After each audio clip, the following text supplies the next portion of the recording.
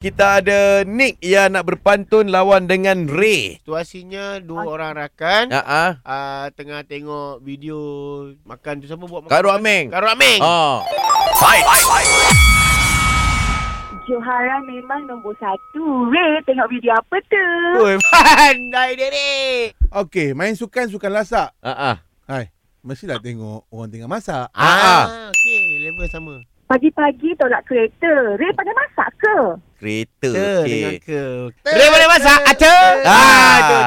Terima. Di Tasik Chini. Wow. Menanam bayam. Betul, bayam nak kena banyak air. Betul. Dah confirm kesukaan aku. Orang masak ayam. Okey. Ray memang kuat makan. Kalau Ray power, berapa harga sekilo ikan? Makan ikan ke? Jawab Ray, berapa harga Di sekilo Gunung Kinabalu. Sebentar dah sampai. Baju disidai. Okey, tamu betul lah. Okay. Membayang dia cantik. Jangan cakap dengan aku memandai-mandai.